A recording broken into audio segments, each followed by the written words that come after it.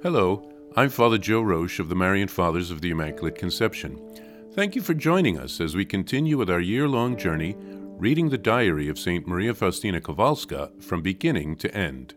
Today we take up from where we left off, beginning with diary entry number 1583. As I write this, I hear Satan grinding his teeth.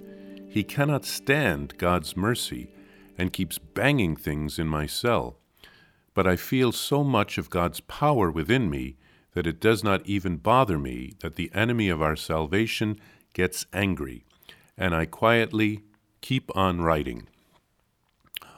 O inconceivable goodness of God, which shields us at every step, may your mercy be praised without cease, that you may become a brother to humans, not to angels, is a miracle of the unfathomable mystery of your mercy.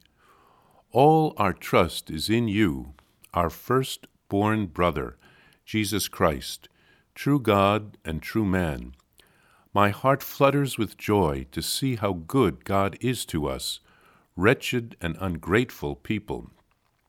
And as a proof of his love, he gives us the incomprehensible gift of himself in the person of his Son. Throughout all eternity, we shall never exhaust that mystery of love. O mankind, why do you think so little about God being truly among us? O Lamb of God, I do not know what to admire in you first, your gentleness, your hidden life, the emptying of yourself for the sake of man, or the constant miracle of your mercy, which transforms souls and raises them up to eternal life. Although you are hidden in this way, your omnipotence is more manifest here than in the creation of man. Though the omnipotence of your mercy is at work in the justification of the sinner, yet your action is gentle and hidden. A vision of the Mother of God. In the midst of a great brilliance, I saw the Mother of God, clothed in a white gown, girt about with a golden cincture, and there were tiny stars, also of gold, over the whole garment, and chevron-shaped sleeves lined with gold. Her cloak was sky blue, lightly thrown over the shoulders. A transparent veil was delicately drawn over her head, while her flowing hair was set off beautifully by a golden crown, which terminated in little crosses. On her left arm she held the child Jesus. A blessed mother of this type I had not yet seen. Then she looked at me kindly and said, I am the Mother of God of priests. At that she lowered Jesus from her arm to the ground, raised her right hand heavenward, and said, O God, bless Poland, bless priests. Then she addressed me once again, Tell the priests what you have seen. I resolved that at the first opportunity I would have of seeing Father Andras, I would tell, but I myself can make nothing of this vision. O my Jesus, you see how very grateful I am to Father Sopoćko, who has advanced your work so much. That soul, so humble, has had to endure all the storms. He has not allowed himself to become discouraged by adversities, but has faithfully responded to the call of God. One of the sisters was appointed to look after the sick, but she was so negligent that one had to practice real mortification. One day I made up my mind to tell the superior about it, but then I heard a voice in my soul, Bear it patiently, someone else will tell her. But the service was like that for a whole month. When I was finally able to come down to the refectory and to recreation, I heard these words in my soul. Now other sisters are going to tell about that sister's negligent service, but you are to keep silent and not speak about the matter. At that point there broke out sharp criticism of the sister, but she could find nothing to say in her own defense, and all the sisters said in chorus, Sister, you had better improve in your care of the sick. I have found that sometimes the Lord does not want us to say something on our own. He has his ways and knows when to speak out.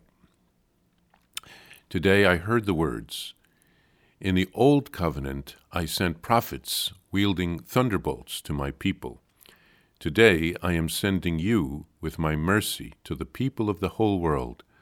I do not want to punish aching mankind, but I desire to heal it, pressing it to my merciful heart.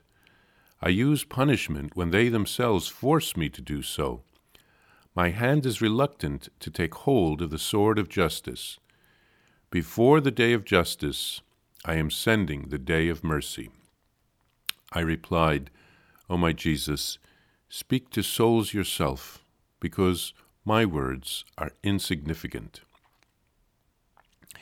Here, St. Faustina writes of hearing Satan grinding his teeth while she writes in her diary.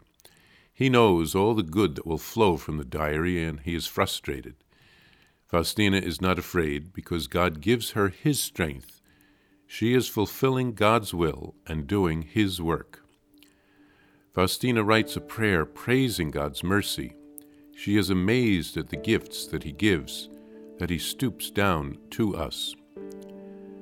Faustina then has a vision of Mary, who appears to her as the mother of God of priests.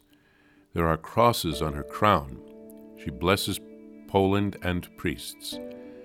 Faustina doesn't understand the vision, but clearly the priesthood is closely tied to suffering and the cross of Christ.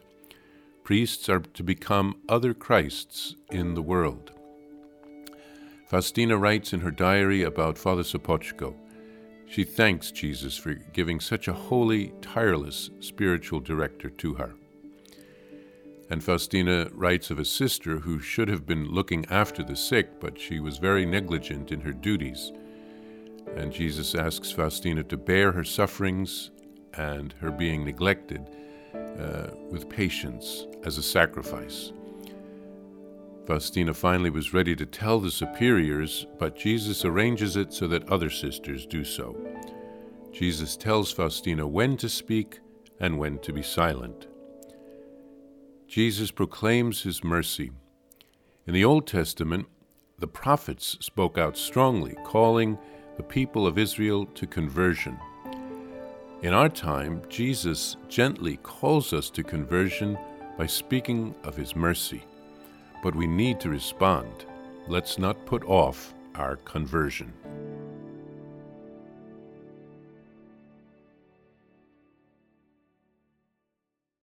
Please follow or subscribe to this podcast to receive the latest episodes and updates. If you have enjoyed this podcast, I invite you to leave a review. Reviews greatly improve our podcast ranking and will help other people throughout the world find St. Faustina's Diary in a Year.